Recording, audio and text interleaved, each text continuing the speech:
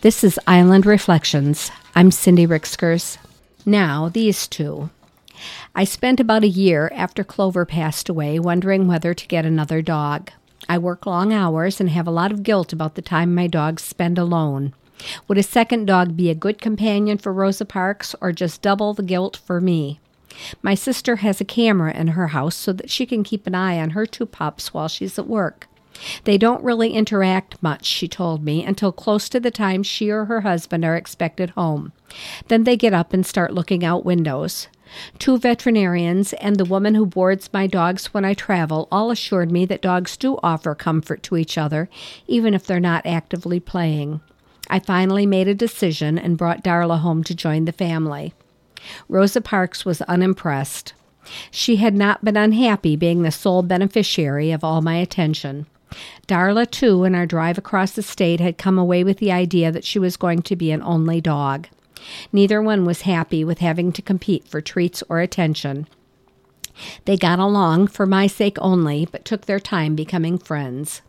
Some of those habits linger. If Darla is acting up, begging at the table, or clamoring for the attention of guests, Rosa Parks will remove herself from the situation. Suddenly she, the bossiest, most demanding, and spoiled of the two, is sitting calmly off to the side, one paw crossed casually over the other with a look of absolute superiority on her face. "Do you see this?" I imagine her saying. "I am the good dog." When Rosa Parks whimpers and, one ear to the floor, tail in the air, begs me to stop what I am doing and give her some attention, Darla is quick to take advantage of the opportunity. While I'm on the floor rubbing Rosa's ears and tummy, the big dog wants her belly rubbed too.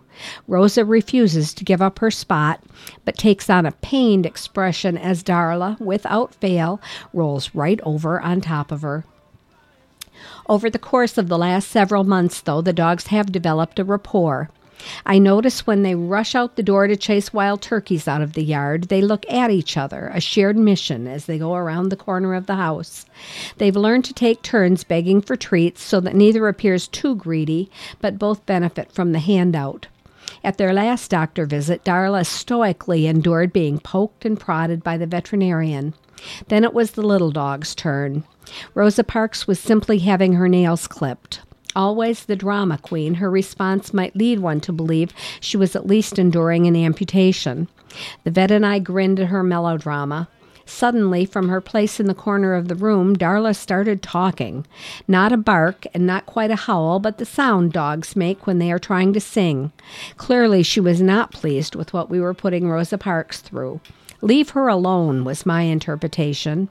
At last, my dogs have become friends. That's today's Island Reflection. I'm Cindy Rixkers.